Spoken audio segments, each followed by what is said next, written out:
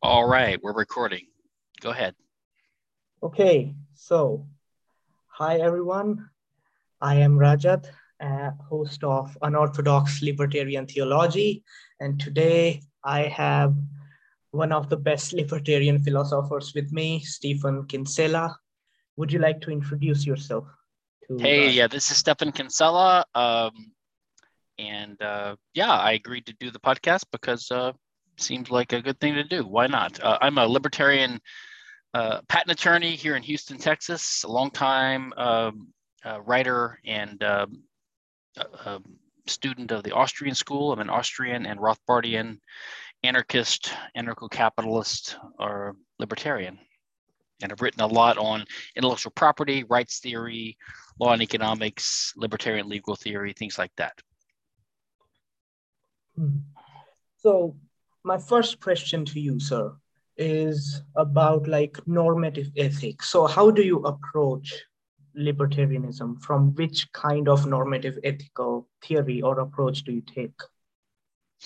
Yeah, that's interesting.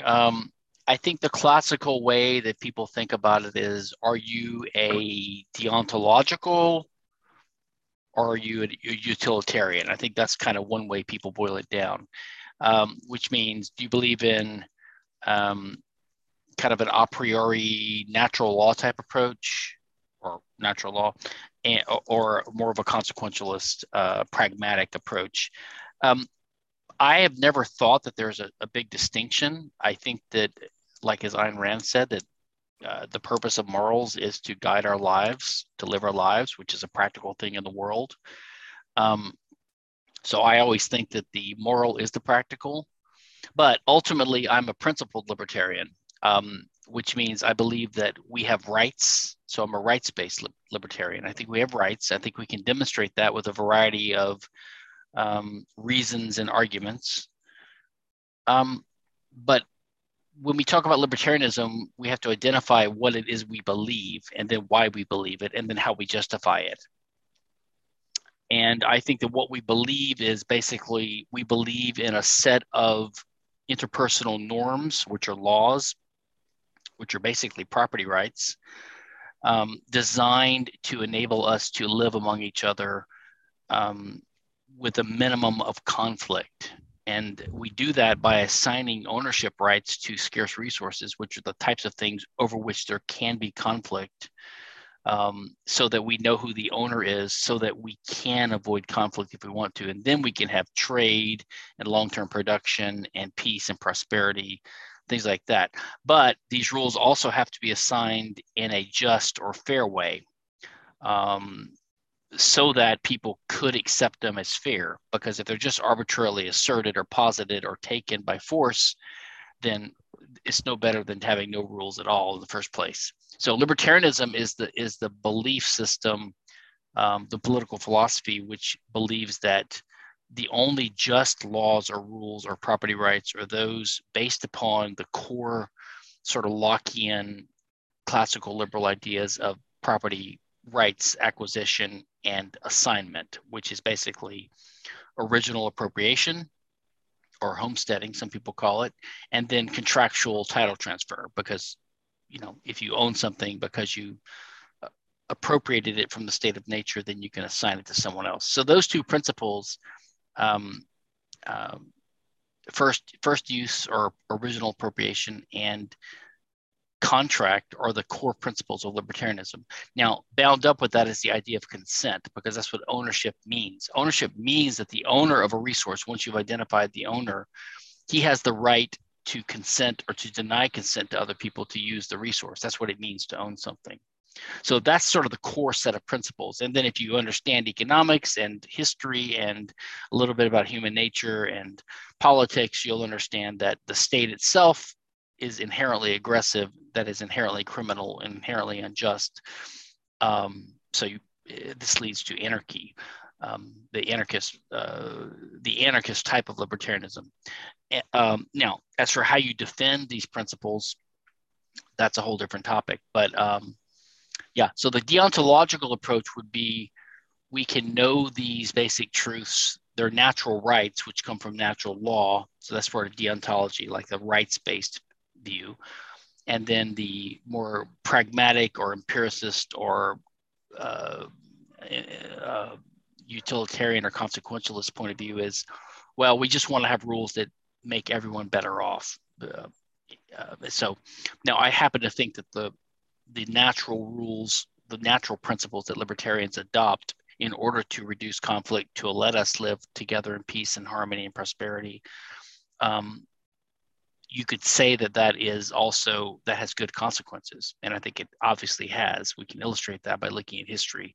The more closely societies adhere to these principles, the more prosperous and peaceful and happy the people are. So I think they naturally go together. But I would oppose strict utilitarianism for several reasons, because it's more of a consequence of following principled rules that are just, rather than the basis of them. And also, there are flaws with utilitarianism. So I would, if you look at the introduction to Randy Barnett's book, The Structure of Liberty, he tries to distinguish between consequentialism and utilitarianism. And I think he does a decent job there. Consequentialism just means that there are certain consequences that follow from certain actions or certain sets of rules. And I think that good consequences follow from respecting other people's rights. So consequentialism, I think, is compatible with and complementary to a principled approach to libertarianism. Whether those principles come from a natural law approach, which is deontological, or whether they come from a sort of a similar approach like Hans Hermann Hoppe's argumentation ethics, which is more of a transcendental approach of trying to justify these principles with a somewhat different approach than has been taken by natural law proponents. But the problem with utilitarianism as sort of a subset or a type of consequentialism is that, well, number one, if you can make one person better off by hurting another person, it's still wrong. Okay, so it's still just unjust. But number two, you can't know if the sum total of utility is better, is higher, greater, or worse, or lower, because you can't sum these things up. There are no cardinal numbers attachable to them, because subjective welfare is not interpersonally comparable. Value, according to the Austrians, is the way we describe the fact that you can demonstrate your preference for something by your actions. So value can only be ordinal, that is, you can rank them, but you can't sum them up as some kind of quantity, and you certainly can't compare them interpersonally. So you can't say that if I rob some billionaire, if I take $1 billion from a multi-billionaire, it hurts him X utils. But if I just redistribute it to 10,000 poor people, then the sum total of their utility gains is greater than that harm done to the billionaire. You can never do that because there's no numbers you can attach to these things. So there are many, and there's some obviously intuitively outrageous results you would get if you applied if you seriously applied utilitarianism. Like, you could say, let's suppose we develop technology that allows us to take one eye from a seeing person and give it to a blind person. So you could make a plausible argument that if you take one eye from a seeing person, you hurt them, but they can still see. Okay, but if you give that eye to a totally blind person, their whole world is opened up and now they can see. So you could say that the good done to the blind person is orders of magnitude greater than the harm done to the seeing person. So then you could justify, forcibly capturing people, tying them down, and taking their eyeballs out of their heads. And I think most of us would reject that. But there's no grounds to reject it on utilitarian grounds, because it would be an obvious utility gain, net utility gain. So it's just ethically wrong, and it's methodologically flawed according to Austrianism. So that's the problem with utilitarianism.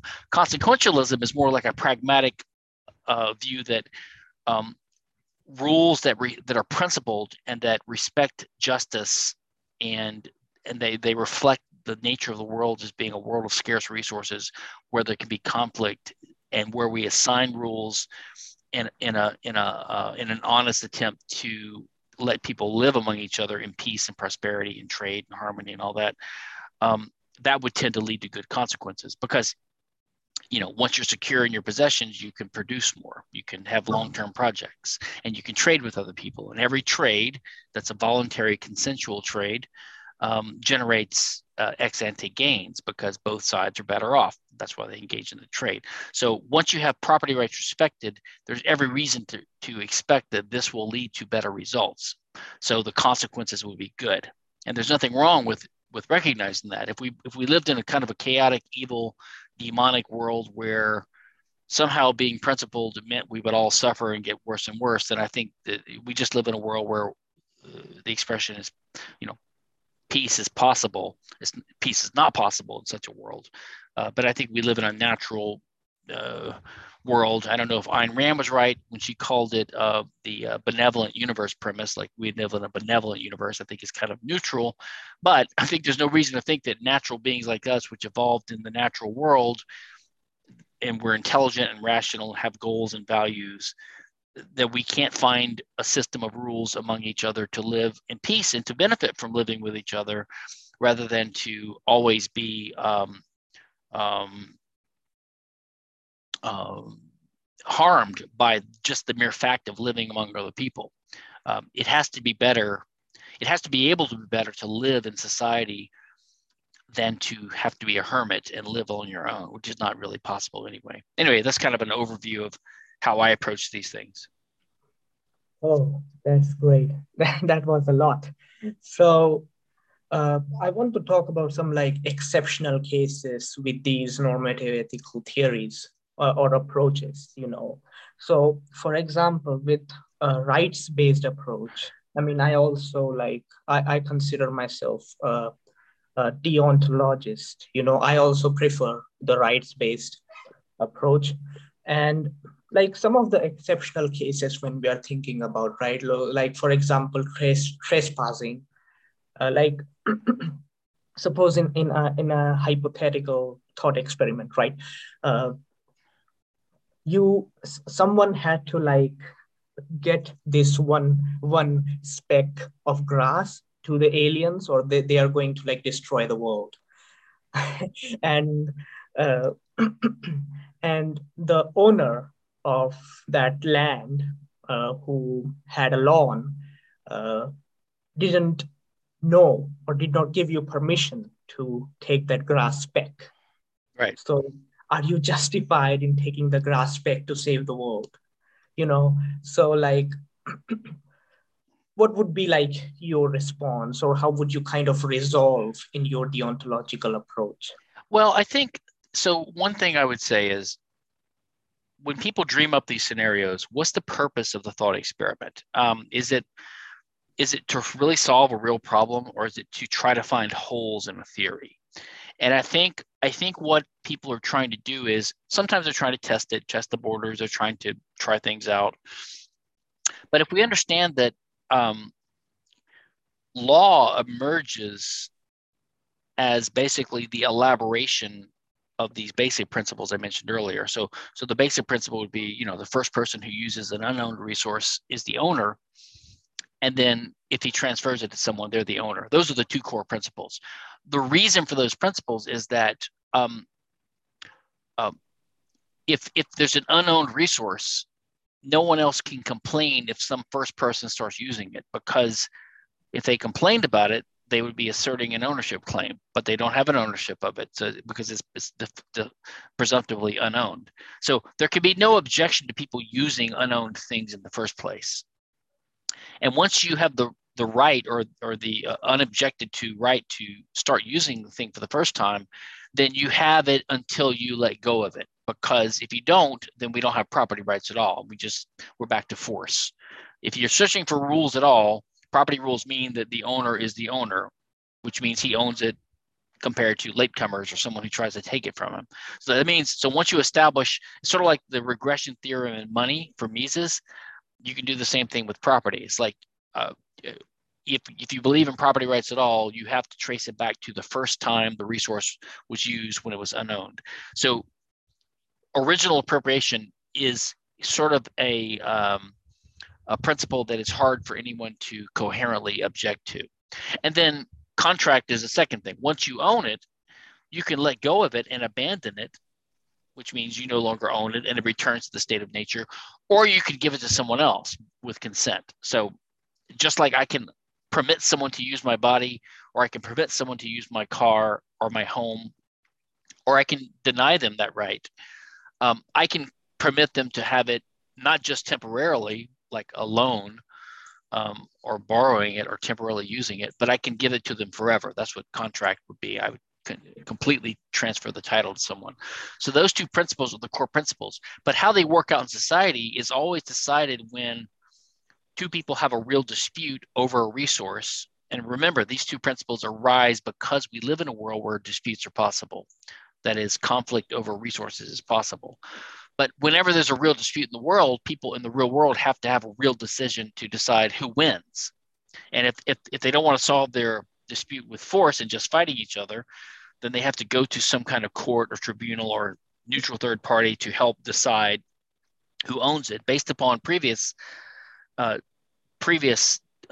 development of the law. So over time, the law develops in this way. So the point is, law doesn't develop by philosophers sitting around dreaming up ridiculous hypotheticals. It develops in response to real problems. And so over time, you have more and more nuances and rules, which means that when you pose a hypothetical, quite often I call it armchair theorizing. So if you say, well, what about the blade of grass, for example, in the example you gave? You're sort of assuming, or you're not detailing what are the background rights and understandings. Maybe this guy lives in a society where he owns his lawn, but he's agreed to allow it to be used for emergency uses by contract or by custom. So I don't know. So it's hard to fully specify the hypothetical to answer it. So that's one problem there. The other thing is I also would do a comparative analysis. Lots of times people that are hostile to libertarianism, sometimes they're just confused or they don't understand it and they have real questions, but sometimes they just are arguing tendentiously and they want to find a way to show that following libertarian rules religiously would result in bad outcomes in some cases. We call these lifeboats in emergency situations or lifeboat scenarios, right? Or the one you gave. But the thing to keep in mind is, number one, the purpose of rights is to deal with the normal case in life. And if we can't deal with the normal case in life, we can't hope to deal with the extraordinary cases. Ayn Rand made a similar point. But number two, the question is, well, how would your alternative system handle this? So let's suppose we have a socialist world or a totalitarian world or a theocracy, or a fascist world. You can always come up with a hypothetical where the outcome is horrible. Like two guys are on a boat and it's sinking and only one can stay in the boat. So one of them has to die. So libertarianism is not going to solve that problem. Okay, but democracy wouldn't solve it either, right? So it's not a criticism of libertarianism that tragedy can happen and that sometimes bad things happen. Now, so in your situation, to get back down to it, what I think would happen is someone would pluck the blade of grass and give it to the aliens to keep the world from being destroyed. And if the owner sued, I can imagine a few responses. Number one, what's his claim of damages? Because if it hadn't happened, he'd be dead. So is he claiming, that he shouldn't be alive, missing one blade of grass? I mean, I'd say it's better to be alive having had one little thing stolen from you than to be dead. So his damages would be negative or null, number one, in any real system. Number two, if he actually sued, he's going to be ostracized by everyone because he's an asshole. And number three, what jury is going to convict the guy that stole? Or maybe the community will just, they'll all contribute to the thief, to his defense fund, and they'll all pay they'll all give the guy $1,000 each, and he'll have $10 million, and he'll be paid for his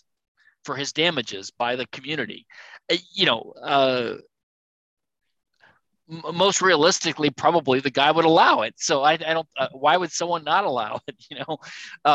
So I guess that's my approach. So my approach is that if you can come up with scenarios that seem unjust, that could be the case where law breaks down and where peace is not possible. It could be the fact that libertarianism and a just set of rules can't stop all tragedies. Yeah. It could be the case that an alternative legal and political system wouldn't do any better in most cases, or even in this case. And so I don't think it shows. Ultimately, I ultimately when people come up with these questions, I want to say, listen, our core principle is that we think aggression is unjustified, and aggression means the unconsented to use of someone else's property, their resource, without their permission. So I think that in general, if you use someone's body without their permission, it's unjustified. It's a crime. And likewise, if you use their property without their permission, it's a crime. That's my position. It's not a counter argument to say, well, there might be a case where the space aliens want to destroy the Earth. Okay, until that happens, can we at least have property rights on the Earth so we can live in peace and prosperity when we don't have the aliens menacing us? A similar argument is made by some Christians or some theists who say that, well, you claim you own yourself or you own your body, but really God owns the whole universe. So you don't really own anything. It's like this Native American thing where, we don't really own the earth. We're just passing through, blah, blah, blah. Okay, well, on the mortal sphere, among other humans in society, from among equals, human beings to other human beings, can we at least say that we have property rights in the land and trees and resources and our bodies, even if ultimately, in some sense, up in heaven, God really owns us and we're really slaves to God? We've got to talk about real worlds in the real world that apply among humans on the same mortal plane. Yeah. I mean, so generally, I think, so the divine command theorists generally say that since God is the one who made you and he pretty much owns you. So breaking any of his laws is infinitely unjust. So we have a strong reason to, basically obey whatever commands or laws that God has stated. So for example, this is one of the reasons they present to ban the alcohol, for example, in suppose traditionalist Islamic countries, right? They ban the alcohol and they also ban any kind of freedom to, like LGBT rights and any kind of freedom to even make certain forms of TV shows or movies. They I think also ban drugs, they ban prostitution and all that. When their basis is that God commanded this, and breaking any of God's command is a major sin deserving of infinite punishment. So the stakes are already extremely high for breaking any command. So we are justified in prohibiting these things.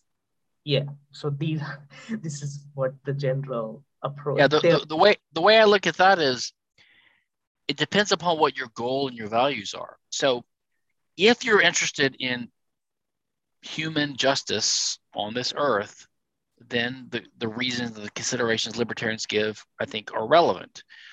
If you're not interested in that and you have something else in mind, like appeasing some higher entity up there, and you don't care about doing justice on the earth, or you don't care about respecting people's rights because it's outweighed by some higher goal, that is logically no different than the mentality of a criminal or a tyrant or a dictator.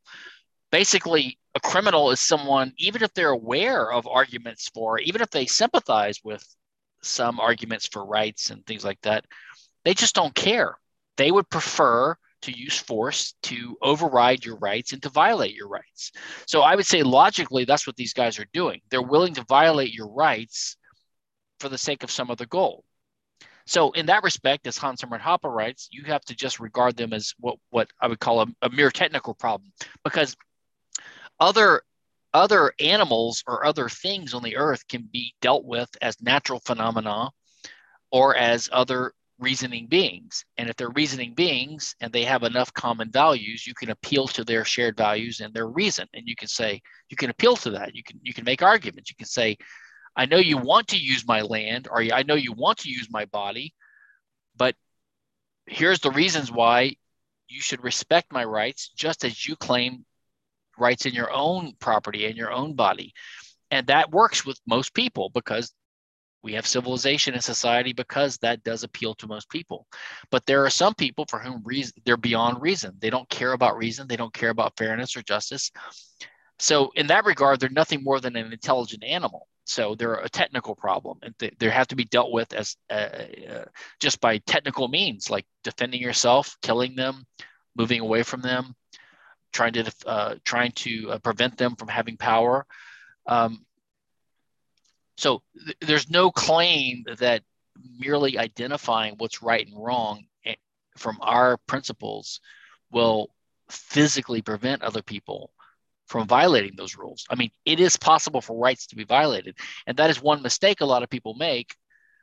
And I think that's a mistake that these religious societies make.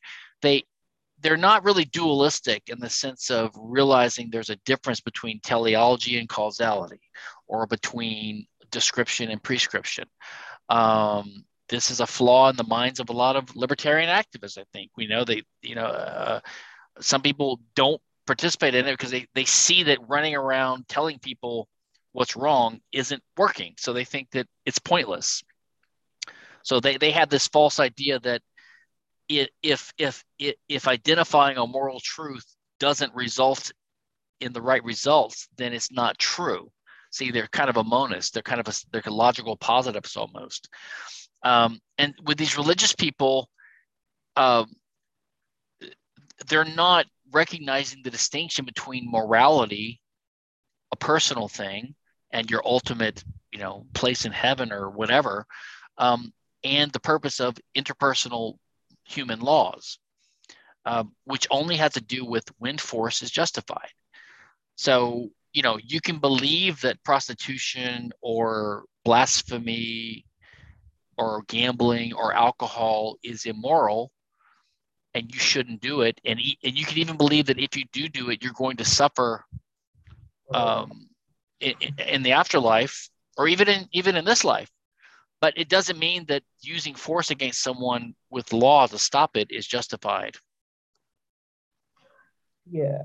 So I think, like, first of all, they would say, like, they would question the basis of, this libertarianism. Generally, I think the argument I see is for like prohibition is that, look, you do not want your kid to end up in eternal hell, right?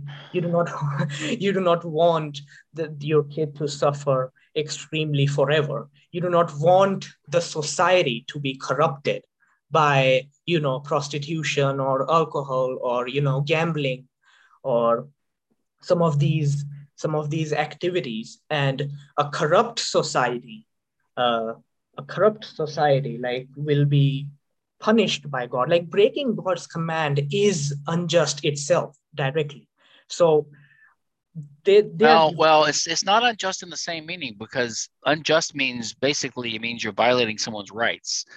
So you can't say it's violating God's rights, because God is too different and powerful from us. We don't have the capacity to hurt him, really. Yeah. So you can't say it violates God's rights to do something he doesn't want you to do. So I don't know how you can say it's unjust in the same sense that we mean. You could say that it's a sin, but all that means is that you're doing something that is immoral according to God's divine wisdom, and maybe that will result in certain consequences to you. Like, you're going to be denied the blessings of God's presence in the afterlife, or even now, right? So there could be consequences for acting a certain way, but I don't know if the word just is one I would use there. So I think they would probably say, like, it's like when you say, like, unjust. Like when they use the word unjust, they would say like breaking any command of God is unjust. So they are pretty much using a kind of perhaps different definition of I think unjust. it is different. I think they mean you shouldn't do it. Yeah, you shouldn't do it. Yeah, that's one thing. Like you have this like strong moral reason because God commanded that. That's fine. Or maybe they mean God's justice sort of has to inform all of what our mortal and human laws and justice are about. Yes. But the other problem with that reasoning is it's sort of simplistic. Um, it assumes that law is the best or even a good way to achieve something, and it's not always. So, for example, let's suppose our goal was to have a society where alcohol use was minimized. Um, it's not clear that just passing a law prohibiting it is going to do it, and it might cause more problems than like any religion that prohibits alcohol is also going to permit crime and murder, right?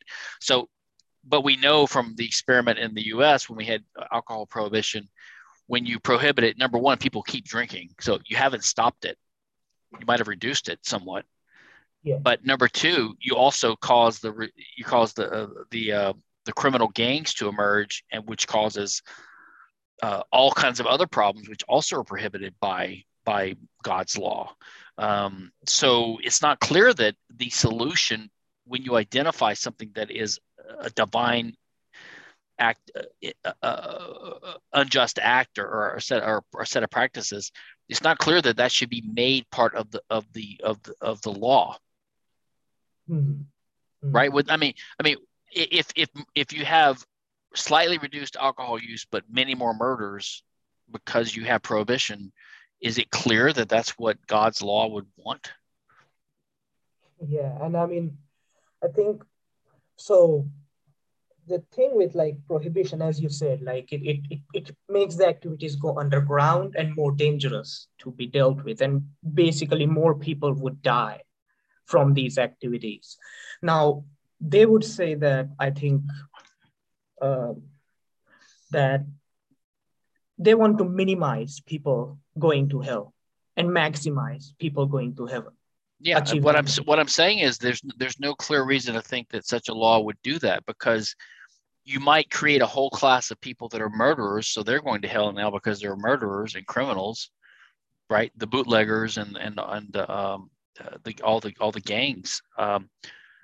So you've increased the number of people going to hell in one respect, and you might have only slightly reduced it in the other. So I mean, I guess you could do some kind of moral utilitarianism and try to sum up. Maybe there was 1 million souls going to hell a year before, and maybe now there's 1.1 million going to hell, like 900,000 going from alcohol and 200,000 going because they're part of the criminal gangs now. How can you know this kind of stuff? So the only way to know it is to live by principles, to have those principles and to try to respect rights. And we know that if you have a set of principles that are oriented around the goal of having people live in peace and prosperity, there's every reason to think that's going to be conducive towards increasing the amount of peace in society. And the more peace there is, the better people are, and the less of them will go to hell and commit sins. So you can make all these arguments, but there's no reason to think a bunch of priests are going to be experts in this legal science. It's not a question of morality or religion. It's a question of legal science then. And once you get into legal science, we're talking about mortal justice, right? And we're talking again about what's just and what can be justified. And you simply can't justify violently harming someone because of some higher goal. Because Yeah. again, logically speaking, every criminal has a higher goal. He's willing to violate your rights and to breach the peace because he has a higher value. He values his own gains. But that's the same as these people that pass these laws for religious reasons, to make people better off. They want to help people, but still they have a value that's other than peace and prosperity and freedom they're willing to ride roughshod over individual rights in the name of some higher value or goal.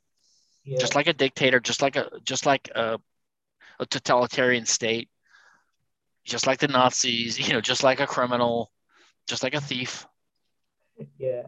I mean, so how do you like perhaps kind of maybe like persuade the the traditionalists to kind of see what our side, or appreciate our side in Now some that sense? now that's a whole different issue. How do we Yeah. persuade people? I mean, one approach would be, just point to the natural law tradition of John Locke. I mean, John Locke had a whole argument about how he tried to combine sort of a theism with natural rights. He said, look, God is up there and God is all good and God is all knowing and all that, but he gave us the earth to use. So Hmm. what you try to do is you try to anchor the core libertarian principles of initial or original appropriation in, like, God set us up that way. He gave us ownership of our own bodies, and he gave us ownership of the animals and the fields and the unowned things. So you could say that. So let's suppose you go to a concert or a movie or an Apple store and you have to wait in line and queue for something. Hmm. Everyone respects the rules of that venue when they're forming up to buy their tickets. They get in line. Now, it's not really an actual property right because you're standing on property owned by the venue or something like that. But the owner of the venue sets up or allows to be set up within that kind of a microcosm of property like rules, like everyone stands in line. Like that's sort of like a property right, your place in line. Um, Likewise, I think you could imagine that the entire earth, even if God owns it and God owns us and we're all slaves to God and all this, still within the rules of this big game God set up, within that rule, God set up basically libertarian rules because God does believe in peace. He does believe he opposes violence Yeah. and he opposes sin and all these things. But I don't see any reason you could argue any good, just God that most sensible religions believe in is opposed to the idea of people living in harmony and peace and prosperity. That's the whole point of all the great religions, right? Yeah. So I guess that's one response. The other is, I mean, I know like some of my friends have written books trying to explain why, like to Christians, for example, why libertarianism is the one political philosophy that is most compatible with the ethics of the Bible, of the Christian Bible. And I assume people have made similar attempts for Judaism and Islam and other Yeah. religions. Yeah. Yeah. There is like Mustafa Akyol, who has written a libertarian book, to support Yeah, a kind of libertarian view of the yeah, world. And like now, personally, I also believe in God. Now, I think God is loving, kind, compassionate, and just, right? Now, I do not think he's going to like punish people for like consensual, like punish people forever in eternal hell with great suffering and misery forever for like consensual actions, right? Which do not harm anyone. And if there is any harm, that harm is like very minute, like perhaps two people are boxing, right? The harm is not perhaps that much great. So generally I say is, look, it does not seem like God is going to be, if God is like loving, just, compassionate, merciful, and cares about people, then he is not going to be so angry at like people doing like drinking alcohol or something. Like God would be angry if someone drinks alcohol then harms someone. well, but the question really would be, and I'm not I'm an atheist, okay, but I'm willing to go with this metaphor or whatever, this paradigm. But the question is, would God be angry at a society that did not have a law against alcohol use? Or would he be angry at a society that did have alcohol prohibition. He might be angry at that because he might think it's unjust to use force against people who are innocent. He might prefer them to, I mean, he did give us free will, which means he gave us the ability to sin, right? Yeah. He didn't remove our ability to sin. So we have the free choice, the ability to sin. And when you impose a law to stop you from doing something just because it's bad for you to do it, then you're trying to like almost prevent people from having the choice. If we lived in a society with 100% effective laws where the state had these micro robots and they could just instantly prevent you from violating any law they passed, then they're almost removing your ability to be moral. Like, so let's say they made like everything we list as immoral, that or everything we list as being moral, like the Bible commands this set of principles. You know, you have to be honest, you have to be faithful, you have to, you know, all these things, right? You have to be chaste, you can't lie, you have to be hardworking. Yeah. If you could pass a law for every one of those things and it could be enforced, you'd be just a robot. You wouldn't even have the ability to do evil, which means you wouldn't have the ability to do good. Yeah. So I would argue that laws that prevent you from doing things that are immoral and only immoral take away your agency and prevent you from being moral. To be moral, you need to have the ability to choose immorality and then to choose not to. So that would be one response, right? But then the other would be, imagine this. So we pass a law tomorrow that says alcohol is illegal, but the penalty is we're not going to have a big police force policing it, so it's really easy to not get caught. And the penalty if you get caught is like a $20 fine.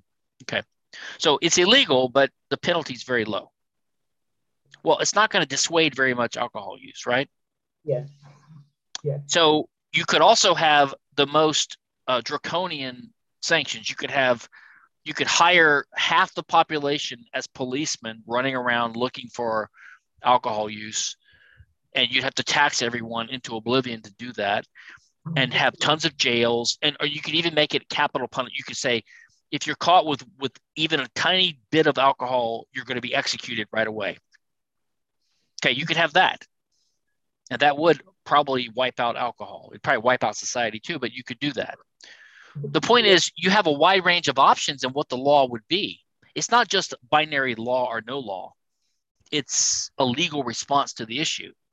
And there's no way that theology or religion can tell you which you should have.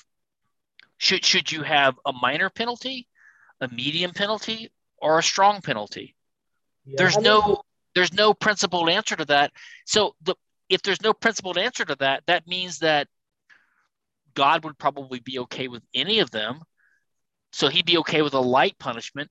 But if he's okay with a light punishment, why wouldn't he be okay with it not being illegal at all and just having it up to social ostracism and moral conventions and moral advice?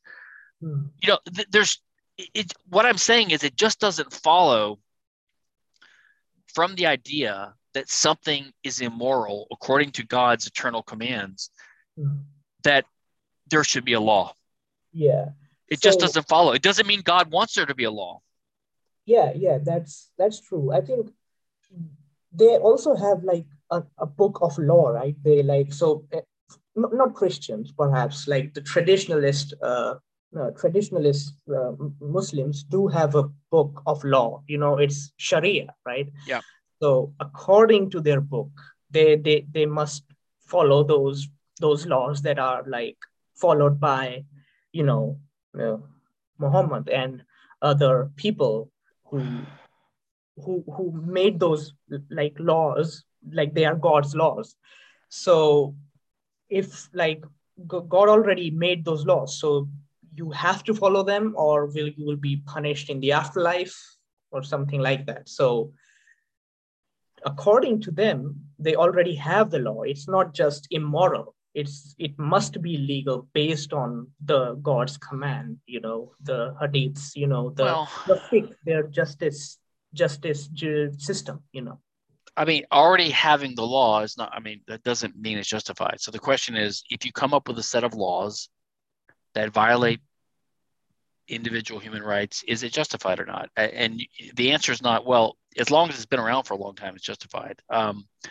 So I would say it's still unjust. You know, you can come up with all kinds of crazy scenarios if you take theism seriously. Like you could say, you know, a certain percentage of babies that are born will grow up and choose sin and they will go to hell. I don't know, let's say 10%, 20%, whatever it is. Yeah. But when they're a baby, they haven't had time to sin yet. So presumably all babies are going to heaven if they die. So, you know, if you decided to run around murdering babies, you'd go to hell yourself because you're committing murder, but you could be saving thousands of souls. So in a way, you're doing a good thing. So you should be rewarded. You should go to heaven. I mean, the whole thing is absurd. It's like dividing by zero. If you want to divide by zero, you can get any result. Mm-hmm. Once you assume these irrational principles, and they're irrational in the sense because they're assumed to be absolute and just arbitrarily decreed somehow. I mean, how we get them is one thing, but you say, okay, it's in the Hadith, it's in the Sharia. Okay, or some guy said it. Some guy said he's a prophet. He got it, but it's still just a decree. It's an announcement of divine knowledge. And once you have this absolute knowledge, then rational discourse is impossible. Because if you say, well, this law is justified because God told me it was, how can I argue against that? I could say, well, according to Lockean theory and libertarianism, it's blah blah blah. They'll say it doesn't matter. God told me. There's no arguing.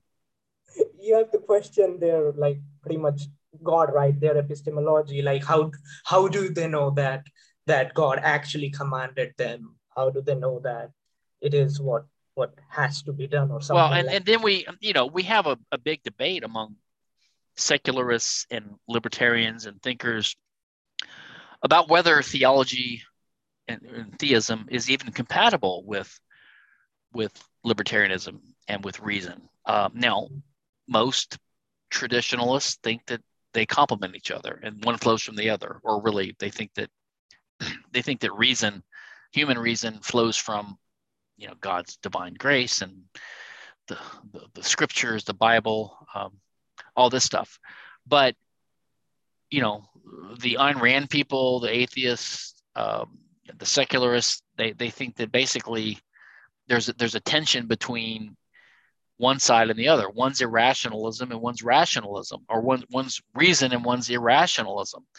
And humans are actually pretty good at compartmentalizing and going to church on Sundays and believing ridiculous stuff, but the rest of the time they don't really believe it. I mean, why do people cry at funerals? If they really believe in the afterlife, why are they even sad? Their mother's with God now. They should be happy, but instead they cry. They don't really quite believe what they say, I think. I would say, like, so to be charitable to them,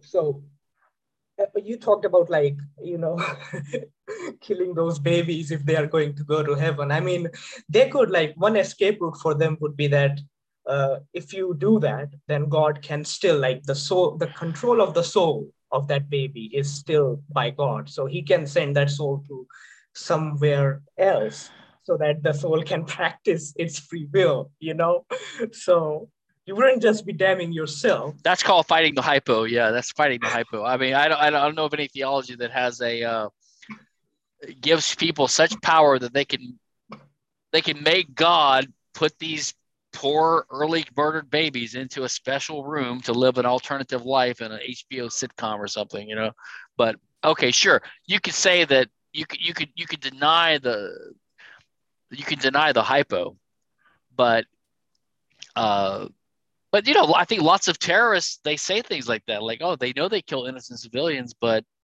the ones that are holy and good, God will take care of them anyway. I mean, people do all kinds of outrageous things in the name of allegedly spiritual principles.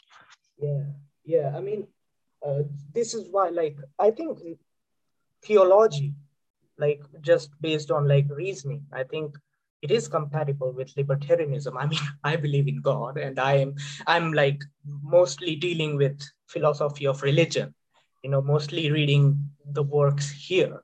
And I do read like libertarian works, like Robert Nozick, Mark D. Friedman, Danny Frederick, and David Friedman, and your work. I really, really appreciated your work with intellectual property. So, like, uh, generally, like, if you have encountered some of the, like, have you ever encountered the traditionalists who are arguing in favor of these prohibitionist laws? What have you ever like talked to them? Like, how, what? Well, most people I know that favor are they're just not libertarians. They they don't distinguish morality from justice, basically. So most people are so, and partly it's because of the world we're born into. We're born into a world with an advanced state and a large democracy, and a world with an outpouring of legislation and laws where every little thing someone wants, they lobby the government to get a law passed in their favor. So we're used to a world now where, I mean, I had this conversation with my grandmother before she died a long time ago. Simple country lady, nice lady, but I asked her, I said, do you think that drugs should be illegal? She said, yes. I said, why? She says, people shouldn't do drugs. But you see, those aren't the same thing. I might even agree people shouldn't do drugs, Yeah. but it's not the same question as it should be illegal. So when you collapse morality or law into morality and you think that everything that's immoral should be made illegal, the converse also happens, which is dangerous, which is legal positivism, which is the idea that law comes from someone decreeing what the law is, rather than us discovering what the law is by the application of reason and integration with ethical principles and history and experience and that kind of thing. So in other words, if you start equating law and morality, which is implied by this idea that everything that's immoral we should make illegal, or at least the serious things, right? Alcohol, prostitution, pornography, blasphemy, that kind of thing. You start collapsing morality and law into each other, then you make the other mistake, and that is if the government passes a law, that implies that whatever they're prohibiting is wrong. So if the government says it's illegal to pay someone less than a minimum wage, then it's immoral to not pay someone a minimum wage, right? So they start taking their lead from what the legislator says, which is basically just a mortal set of fallible human beings with their opinions. But because they have the power of the government, they can make law.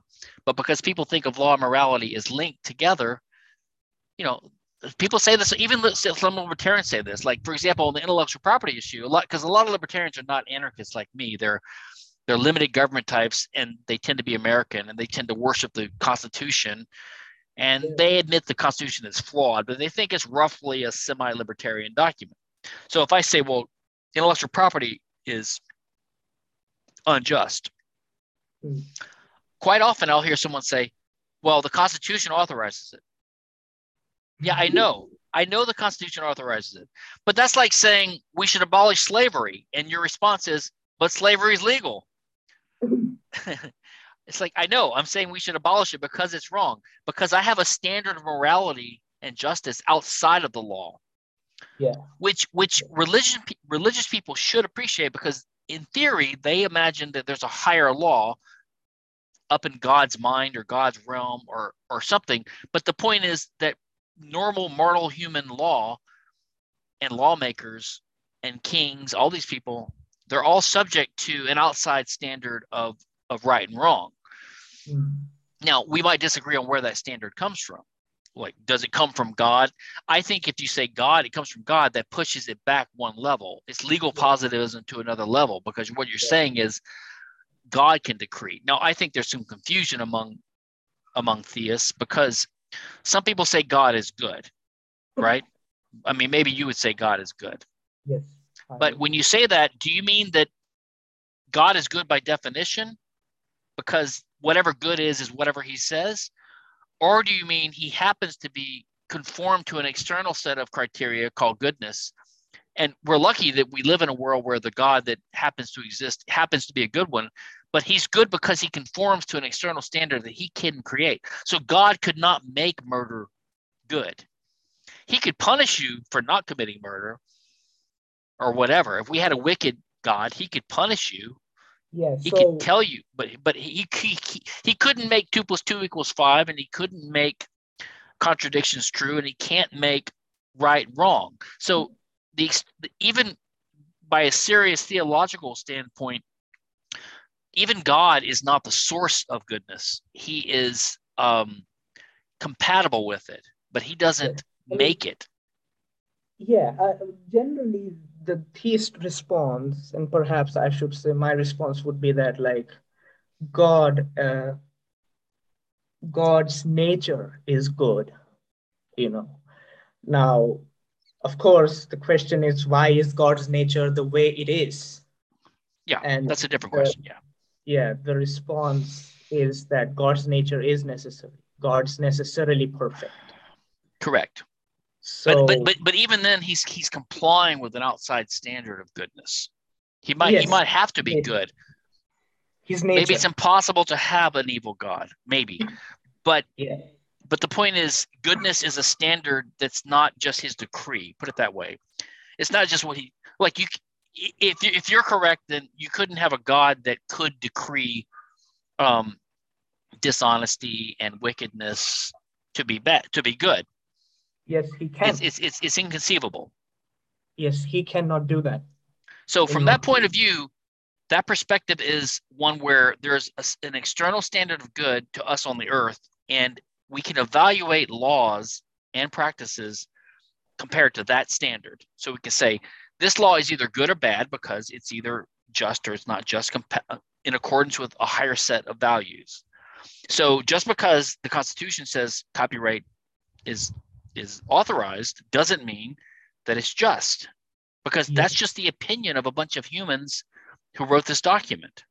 And their word can be false. It can be incompatible with the higher natural law. Yeah. So, I mean, to us, we discover these God's commands in my view. Like, see, I'm not religious, so I'm pretty much going by. I thought you said you believed in God. Yes, I believe in God, but I'm not religious. Like, that's the thing. Right? What's the difference? Yeah. So, religious, I would say, like, generally seem to be people who subscribe to certain forms of religion, and they believe in a certain book or scripture, and they believe laws that are divine revelation. Basically, they believe in a specific divine revelation, that this is revealed by God.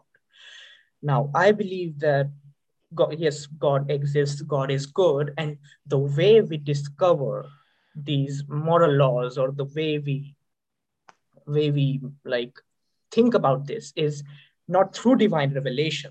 Like, the religious theists, some of my friends who are religious theists, they say that you can discover some of God's commands and laws by reasoning and also by divine revelation.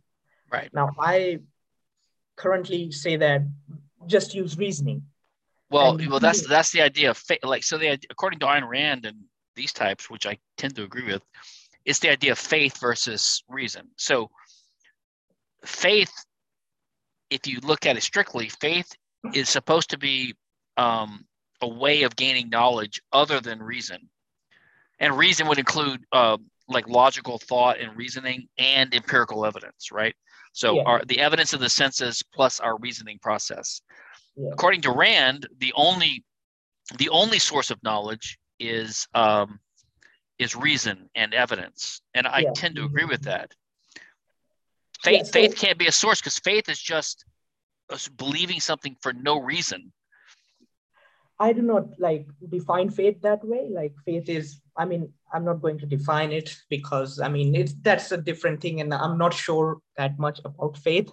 But I would say, but you just said you reject divine revelation, so I'm seeing a parallel there to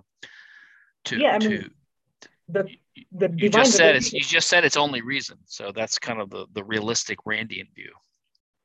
Yeah, yes, that's yes, I agree with that. No, what I was saying that like there are different definitions of faith, basically. The divine revelation theists, the religious theists say that. So like Calvinists would say that the faith is response to God, like when Holy Spirit works with you and something like that. And it's knowledge. Faith is knowledge. Now, some other theists would define faith different way. They might define as a hope, or something like that. Or trust, yeah, trust or something. Or trust in something. Like, Kierkegaard would say, like, take a leap of faith or something like that. It's some kind of trust. So, yeah, I mean, so now I think libertarianism is compatible with the view that I hold of God.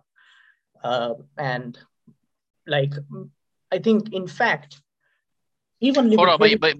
but you said you believe in God, but you reject divine revelation. So How if do I you do that? Right? That's your you said, question. well, I'm saying, well, why do you believe there's a God? Yeah, so the reason why is that there are like arguments for the existence of God, like contingency argument, Yeah. stuff like that. So I think those arguments are persuasive. I'm persuaded by them. But And they only prove something. They only purport to prove something very general and vague. They don't prove there's a personal God. They don't prove that. There are two stages of the arguments from what I read.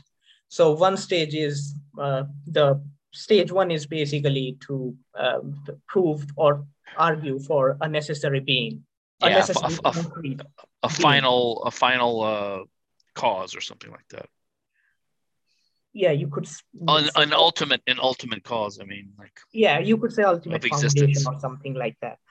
So then the stage two basically argues that this being is benevolent or good compared to. You can even argue that, but that's still not the same thing as a personal God. I don't know. Intelligence may be another thing, but certainly not the classical conception of God that in Islam and Judaism and Christianity. Yeah, I don't think you can use these arguments to get to that kind of God. yes, that's true. And I think Aquinas acknowledged that. Right. He said that like natural theology can only perhaps get you to some kind of a good God, but it's not going to get you to Jesus, right? Correct. Or Islam or something like that. Or So even a loving God or something like that. That's now, harder to. now I would probably dispute that because I think Benevolent is one thing, but loving is a whole different thing. That implies too much human characteristics to this entity, whatever he is. I would say like goodness would involve like generosity, kindness, love, and these like so there are different models of God. There is classical theism, then there is Yeah. neoclassical theism, then there is open theism. I mean, I think it gets you to deism basically. I think it just gets you to deism because obviously whatever God there is, he's allowed the Holocaust to happen and things like that. So obviously Yes, that's true. I mean, you can come up with cute arguments all you want that, well, he's a loving God, but he's going to let genocide happen. It's like, well, Yeah, that's true. he's obviously pretty hands off. Yeah, I mean, that's true, right? Like problem of evil, problem of suffering is, in my view, like is a serious problem. I have my own responses to that. It's a problem if you have this classical personal view of God view. But if you only think he's the deist view, it's not a problem at all. It's just, well, he got the universe in motion, and it's up to us to make of it what we want, or something like that, But Yeah, then it doesn't help you that much. It doesn't. It's just a general background idea that there's some purpose to the universe, but it doesn't tell you what that is. It doesn't tell you what laws we should have. It doesn't tell you what our morals should be. The only way you get that is if you insert revelation and you say, okay, now we know there's a God. Now we know he must sometimes give special insights to his prophets, and we can listen to what they say and get more concrete prescriptions from his wisdom. So you have to, at some point, make this this divine revelation jump to get anything useful out of this concept, I would think. I would say like well, if there is a good God, right? Uh, Now, I think goodness, in some sense, has certain features, right? Like we consider justice to be good, and perhaps many other values Okay. associated with goodness, right? So Mm-hmm. when we say that someone is a good person or has a good character, there's certain expectations or values that flow from it. Like we would expect that person to be just that person to be. Yeah, but however, I mean, classical philosophy did all this without, I mean, just the philosophical analysis of the virtues and what it means to lead a good life. This is the application of reason by itself. Yeah, How did even knowing that there is a God, much less knowing anything about his nature or what he said, how does that help you in this task of reason to figure out what human virtues are? I think. Why isn't reason sufficient to figure out human virtues? Why is reason sufficient to figure out human virtues? I mean, Why isn't it? It should be sufficient. It seems to have been yeah, sufficient. We know yeah, some things about the virtues. The Greeks figured it out a long time ago. yeah. I mean, We've been, I did not say that like it's it's due to God that we are good or something. right. I mean, So what does it matter whether you believe in God or not for this analysis? How does it help inform your analysis or help aid the like analysis? libertarianism. Anything, any ethical, moral, political theory, justice, any of these things. I How mean, would I, it how I would it don't. change an argument if I argue that it's unjust to rob someone? How do you contradict that by saying, oh no, I know that there's a God and therefore it's okay to steal from someone? I don't Or think I how said. do you say, oh, you're right, and you can reinforce your argument by saying there's a God? I don't see how it adds or subtracts to the Yeah. So application of reason. I think like I just use reason to as Right. as you said, right, to know something just or Yeah, unjust. but what's the title of your podcast? Unorthodox libertarian theology, right? But Theology, right? but Theology.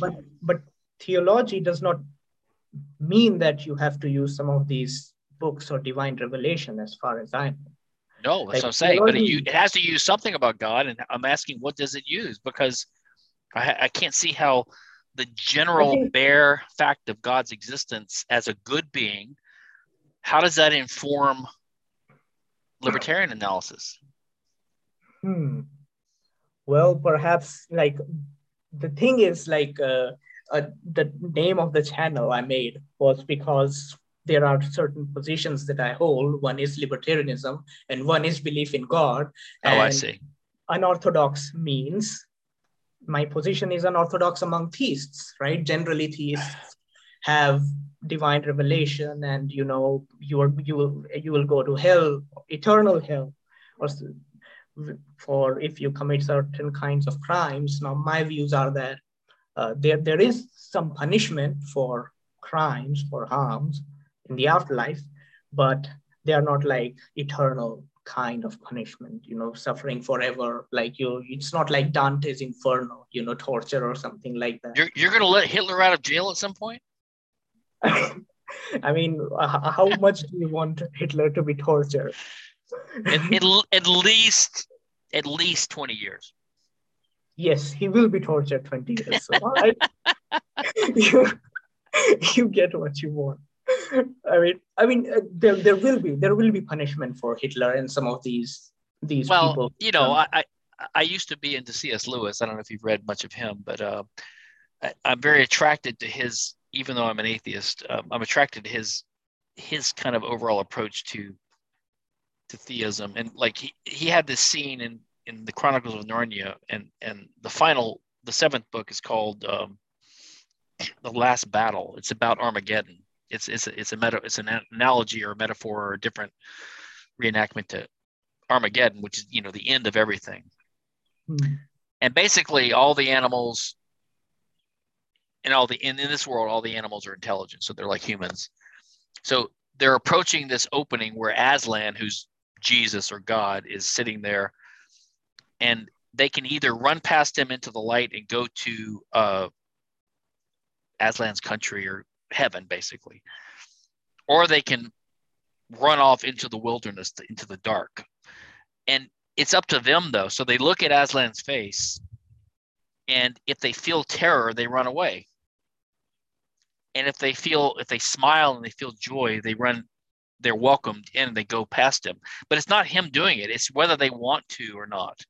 So if they feel terror, it's because they've corrupted their souls to a point where they hate goodness and they alienated themselves from it, and they just become dumb animals and they run off into the wilderness.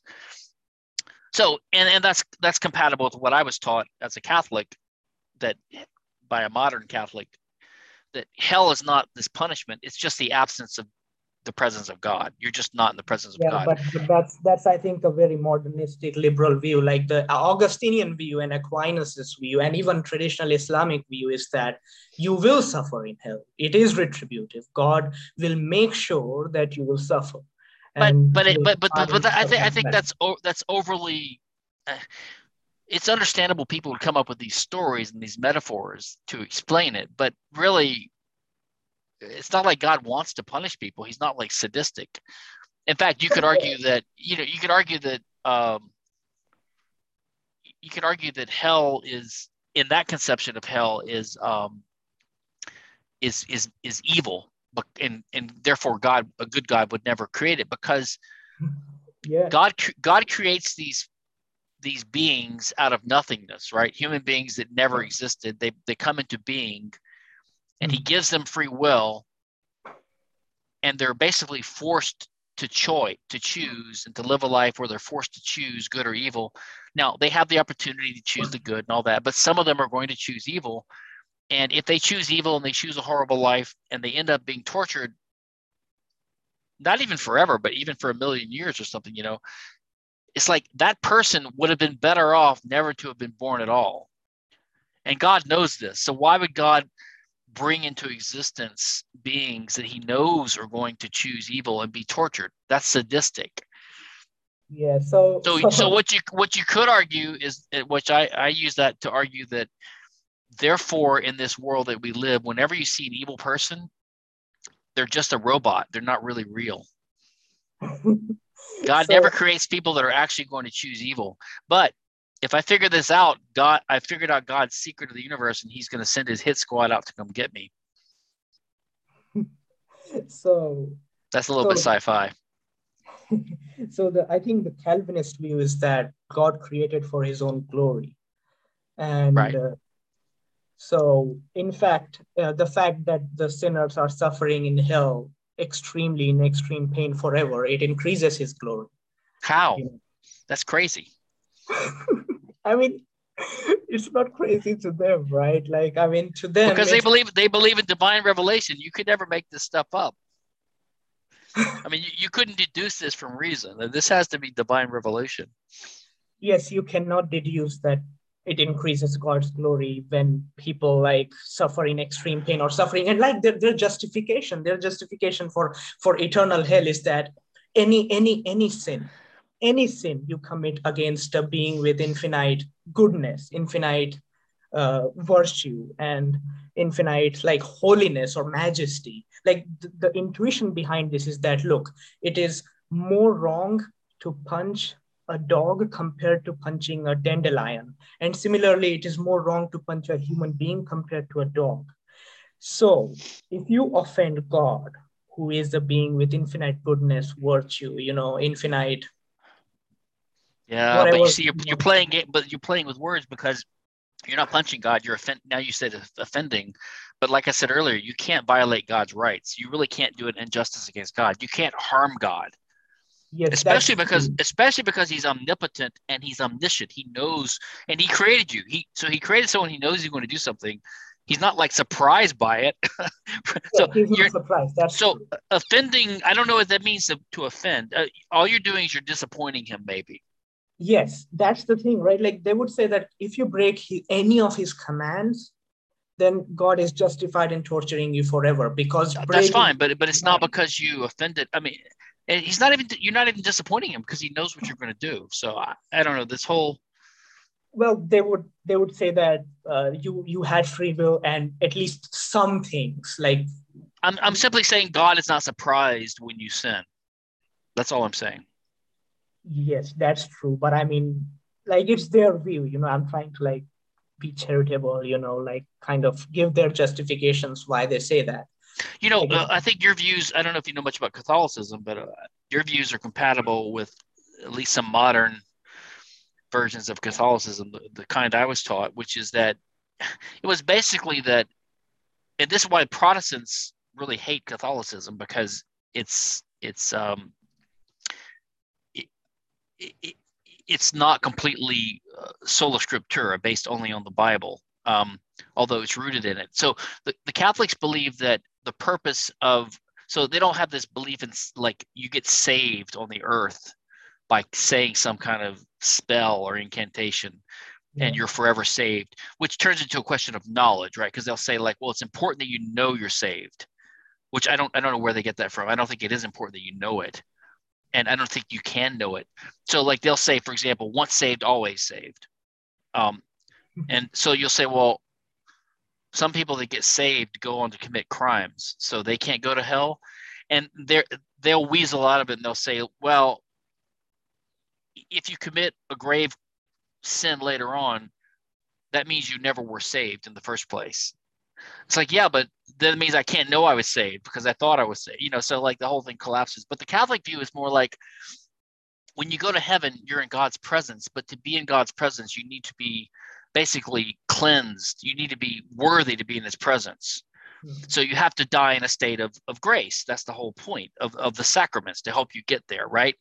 But the idea is if you die and it's not mortal sin, but you're not fully in a state of grace, then you go to purgatory. But it's not like temporary hell or punishment. It's just like the place where you go to gradually remove the stains on your soul so that you're worthy to go to heaven finally. And some Catholics, if I'm not mistaken, believe that there is no hell. Like everyone's in purgatory unless you die as a saint, basically. Like everyone goes to purgatory after earth, and you work it out until you finally cleanse your soul enough to go to heaven. Yeah. So yeah, if you're really evil when you die, like Hitler, it might take a long time to finally cleanse your soul and to purge. But that's, I think, not the traditional Catholic view, like the traditional No, view. I was taught in the 70s after the sort of the hippies took over. That's why probably, you have the general liberal views, but the traditional Catholic view, I think, and I think even still, like the Catechism says that if you die in mortal sin, like as soon as you commit mortal sin, you have to confess. You must confess. And if you die in mortal sin, unrepentant, then that's it. You shall suffer in hell forever. Now, of course, the view is that it's separation from God, and that separation feels like extreme pain and suffering. That's, I suppose, Catholic view. But now I do not agree with that. Like God will not let you at least be in this eternal state of suffering or eternal state of separation. I think in my view, he would still give you chances after death. Now, Catholics do not agree. Yeah, that's what I say. That's similar to this purgatory notion I'm talking about. It's basically a way to finally get to rehabilitate yourself.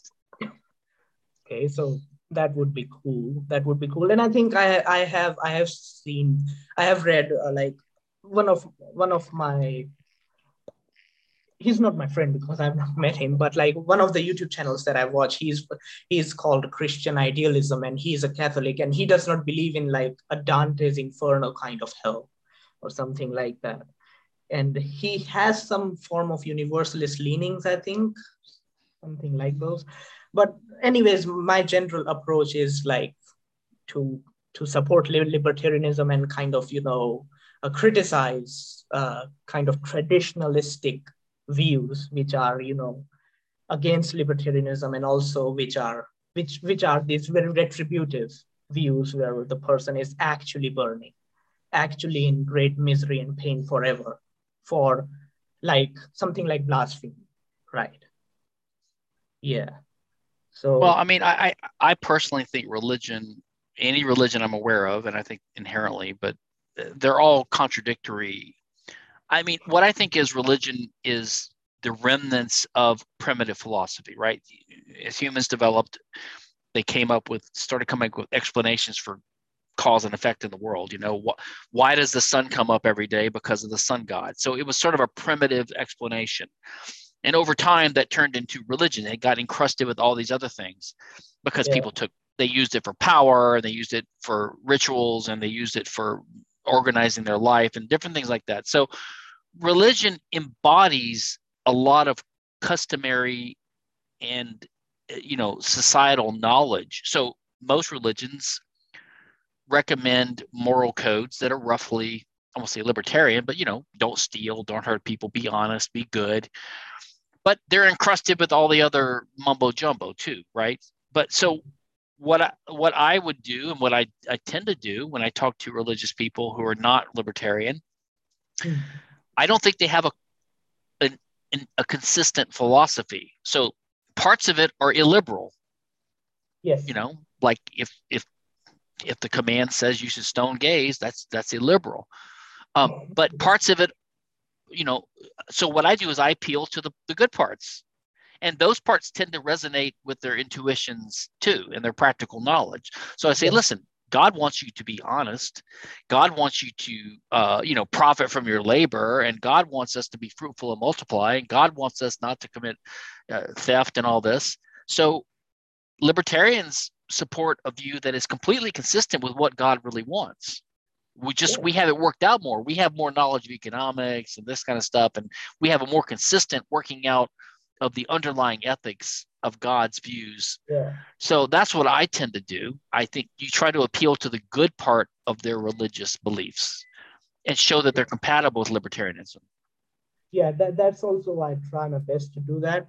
Though generally the traditionalists are like generally have the prepared arguments against libertarianism.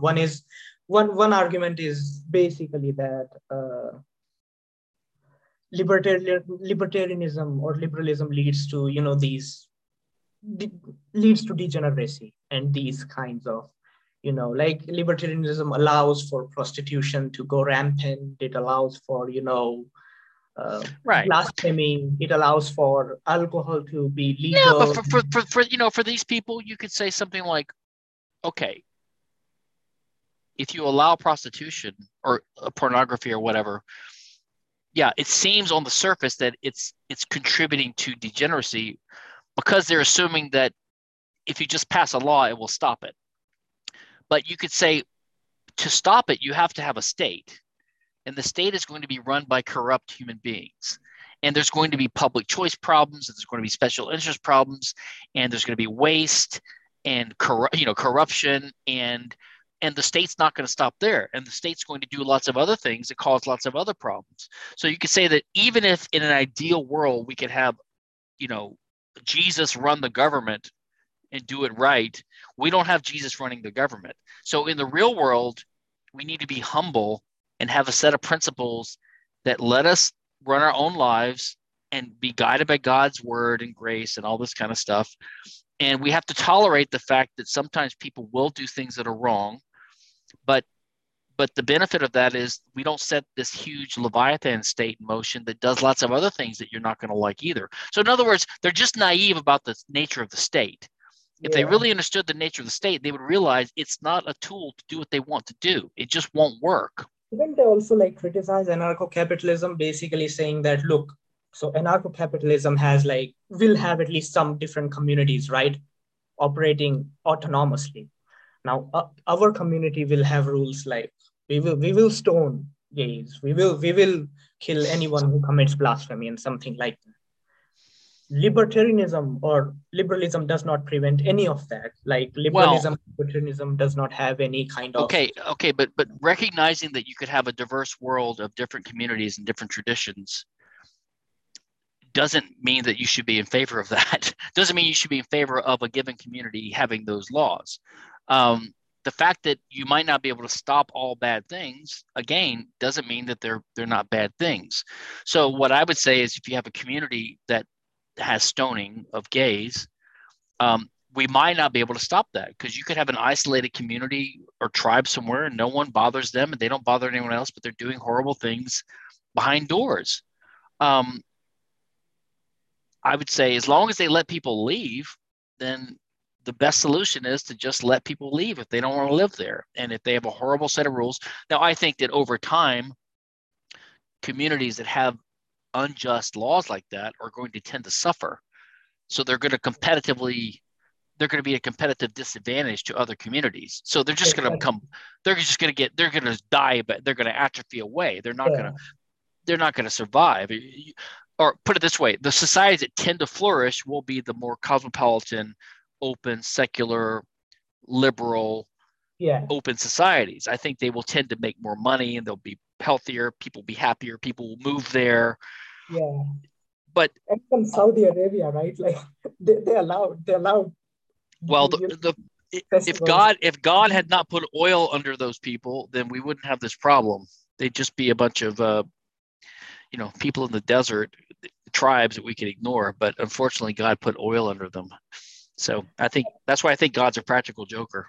Even their countries, in some sense, is changing, right? Like Saudi Arabia allowed these festivals, right? These big festivals, and there were some traditionalists who are opposing Saudi Arabia allowing these festivals because they think it's very bad. But to Saudi Arabia, it's generating revenue, right? Like this I'm not aware of that, but I imagine that over time, most cultures will tend to liberalize as the world gets richer, communication increases, as we become more modern. I think over time they will liberalize too. Yeah. But they can hold on and do a lot of damage in the meantime. But I don't know any solution to that other than be patient. Other than, I think, spreading libertarian views, and kind of like perhaps discussion and debates with traditionalists would be helpful in like. Yeah, I agree. And there are some I think, like you mentioned, Mustafa Akyol, who I've met at Hoppa's group in Turkey before. He's there are liberal-minded Muslim thinkers and Arabs and people like that. And you have examples too. I mean, Turkey secularized a long time ago, and I don't know if it's going to last, but they seem to have women in bikinis running around everywhere, and it's bizarre how they were able to break out of the traditional Muslim world. Yeah, I mean, generally, even I think the traditional Muslim world seems to be, as I said, right, like they allowed festivals, music festivals perhaps, or something like that. So they are liberalizing slowly, but even then they are like arguing against liberalism and like presenting these arguments. And my channel is in some senses to kind of criticize these kinds of traditionalist views and let more people liberalize, be more liberal and chill rather than. Well, I believe that just as you have some of my friends that are Christian libertarians and they keep trying to tell their fellow Christians, look, the principles we really believe in Jesus's words, really, you should really be a libertarian, or at least something like moving in that direction. And I think that some Muslims can make the same argument. Now, Jews, I'm not sure about the same thing, but I mean, there's lots of Jewish libertarians, but I don't know about textual support for liberalism. But I know that there are some Muslims who claim that there's lots of support for, liberal values, at least politically and legally speaking. Yeah. Anyway, yeah. I think we should wrap this up in a minute. If you want to have a part two, I'd be happy to do it. But okay. Anything else you want to wrap up with? What? I said, is there anything else you want to wrap up with, or a final? Oh yeah, point my or question? Last words, I suppose. I mean, yeah. My last words would be like, I hope you friends enjoyed it. Like, I'm addressing my audience. I hope your friends enjoyed this video, and I would love to do a part 2 in the future with you, Dr. Kinsella, because I want to talk about intellectual property and perhaps some of the libertarian arguments against intellectual property. I mean. Okay, we can do that. We can do more installments. But thanks for talking to me, and thank you. Yeah, we'll be in touch. Yeah, great. Have a great day, sir. Thanks.